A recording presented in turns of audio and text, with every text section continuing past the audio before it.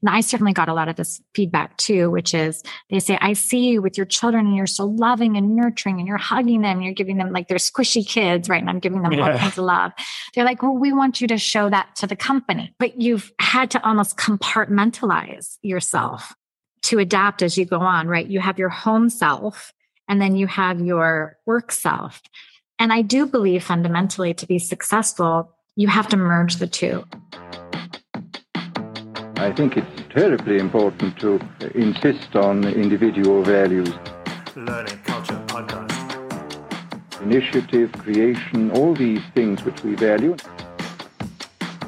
It's now possible to make organizations on a larger scale than was ever possible before. Learning Culture Podcast. Teach people to analyze the kind of things that are said to them.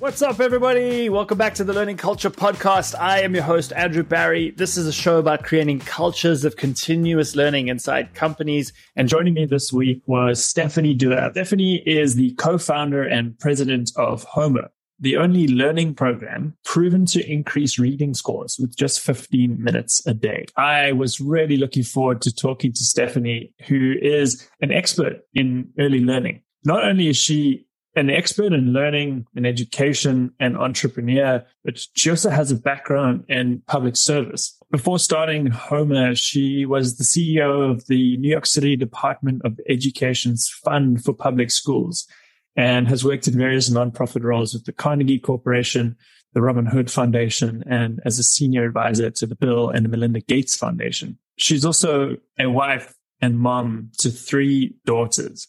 And the reason I paint this whole arc is that so much of the conversation we have and the impetus for starting Homer draws on Stephanie's experiences throughout this career, as well as through her upbringing. I took a lot away from this conversation. I am certain you will too. So please sit back and enjoy my conversation with Stephanie Dua. Stephanie, thank you so much for joining us today. Great. It's so nice to be here. It sounds like you're a builder.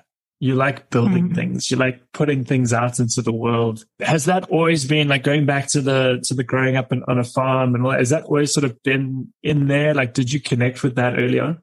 I think so. Look, we talk a lot about parenting at Homer, and parenting's evolved, right? We now have more of the helicopter, snowplow parents. I certainly grew up in the parenting style, which was like survive. Let us know when you come back, and I hope you survive. So I think there's something about that childhood being out in the farm, building things. We were blowing up canals, trying to find gophers. We're mixing chemicals that we shouldn't. We, leave in the morning and maybe come back at dark. But there's something about that freedom and that risk taking, I would say, that thrill of risk taking that I always loved. And I think that led me to feeling that I had confidence that even though if I think about my strength is not necessarily in one domain, although I have a lot of experience in education, it's really, I would say that I can take something very ambiguous and not be afraid of trying to put some structure and approach it. Yeah. And that predisposes you to take on new challenges, which I think has been a sort of hallmark of your career, right? Which we'll get to. So the other thing that stands out, so the space program, geophysics, it's Earth and space science. How did you approach that? You were basically told, like, look, you're not gonna cut it. Yeah. Like, how did you, and that motivated you? What, like, practically did you do? How did you approach it? I did the same thing I did when I was starting my company. Is the moment I felt the headwinds on something, I just literally got into a zone and doubled down. So for me in that moment, I was living in kind of North Long Beach, Compton area. I was commuting to UCLA because I was working not full time, but about 20, 30 hours a week. And I put everything aside and all I did was work and school. Now that's not a healthy balance. So we can talk about that. I think probably many entrepreneurs have similar stories of needing to just go into the zone and really internally focus. And so it was just a tremendous amount of focus. I worked lots of nights, through the night, through the weekend. I mean, I was also unusual in that I was married. I got married along the way. So I got married, midway through that journey. And unfortunately, the marriage didn't work out. But I always felt that I was a college student, but not a college student, right? I always felt that I was, living a life of someone 10 years older. And maybe that was because I started working so young. I started working cleaning houses and helping my mom and my dad out, here and there when I was very young. But I always felt 10 years older than I think my actual age. Yeah. It's that I could definitely relate to that story. The idea of just like being intense, focused sprints. Last thing on this was sort of resisting dwelling on this for too long, but how long did those sprints last? How long were you able to sustain that focus? Each sprint I was able to kind of keep it going for a couple of years, I'd say, in addition 2 to 4 years. But then by about 4 years, it takes a toll, right? It takes a toll on your health and your family and everything else. And so I was able to do it when I was at UCLA. I was able to do it when I was working at the startup, then going to Harvard. I was able to do it for a smaller sprint at McKinsey. And then really the most challenging one for me was sort of when I was commuting to UCLA and trying to do well there. And then when I was starting my company, I had a I had a family of 3 girls. I was a mom and an entrepreneur. I was not, it was not easy raising funding, when you show up and you're a mom, like it was sort of like, and tell me like, how are you really going to dedicate yourself to this? Right. Usually probably to a room full of men as well. 100%. Yeah. All right. Before we get to that part of the journey, you left Harvard Kennedy at the end of 99, I think. You had a few different stops. You mentioned McKinsey, but a lot of them started, I think the last 2 especially, was at Robinhood, which is not the Robinhood investment app. No. But an organization that fights poverty in New York City. And then after that, you became the CEO of the New York's Department of Education Fund for Public Schools. Correct. So first question on that is, when did the education part of the interests come into it? Like, was that already there in the Robin Hood days, or was that something that came later? It was certainly fueled during the Robin Hood days, but it was always kind of latent. I would say it was there. I had always felt that education was hard for me. I kind of left high school not feeling really confident as a student. And I just felt like navigating education, figuring out what I was passionate about, trying to figure out the right schools for that, all of that felt too hard, in my opinion. And my world was quite narrow in many ways. And so, I always would tell the story when I showed up at Harvard, my roommate, lovely woman, she said that she had worked in banking prior to Harvard. And I was like, oh, that's so interesting. My mom worked in banking too. And she said, oh, which bank? I said, Wells Fargo. And she said, oh, I worked at Goldman. I'm like, I don't think we have that in the Valley, in the Central Valley. And she said, no, I think there's an office in San Francisco. And I was like, oh, okay, that's interesting. And then she said, yeah, I got really burned out. I was working too hard, too many late nights. I said, that's so interesting. My mom got off at 5 every night. And we had this whole conversation for 2 hours. She's talking about investment banking. I'm talking about my mom, who was a teller at a bank. Yeah. And I had no concept that there was such a thing like investment banking, that was a world, even consulting. I didn't even understand what McKinsey was and their purpose and what that all meant. So, I just felt like in some ways, it just felt too challenging, for me. And I always thought that there was an opportunity. My mom unfortunately died when she was young, and she was, my biggest fan. And so I always just felt like there was an opportunity to, make it a little easier. That's all. It wasn't a grand mission. I just wanted to make it a little easier for parents and for kids to have access to great quality education. Mm-hmm. To dwell on the sort of this move into public works and that for a little bit, and then how would you? So I think this is interesting. I'm listening by the reading Power Broker, Robert Caro's book on Robert Moses, and sort of really fascinated by this concept. Just amazing that the timing of this interview. That notice that you're a builder. You've kind of been involved. I think while you were at the Department of Education, you built and helped get funding for over 50 libraries. Right, building these amazing physical structures throughout New York. What is it that makes a successful public servant? It's a great question. I when I was leaving the Kennedy School is dedicated to public service, right? And so I joined McKinsey, which was anathema at that time. I mean, and I was a Kennedy fellow too. So they really brought me in. They funded me.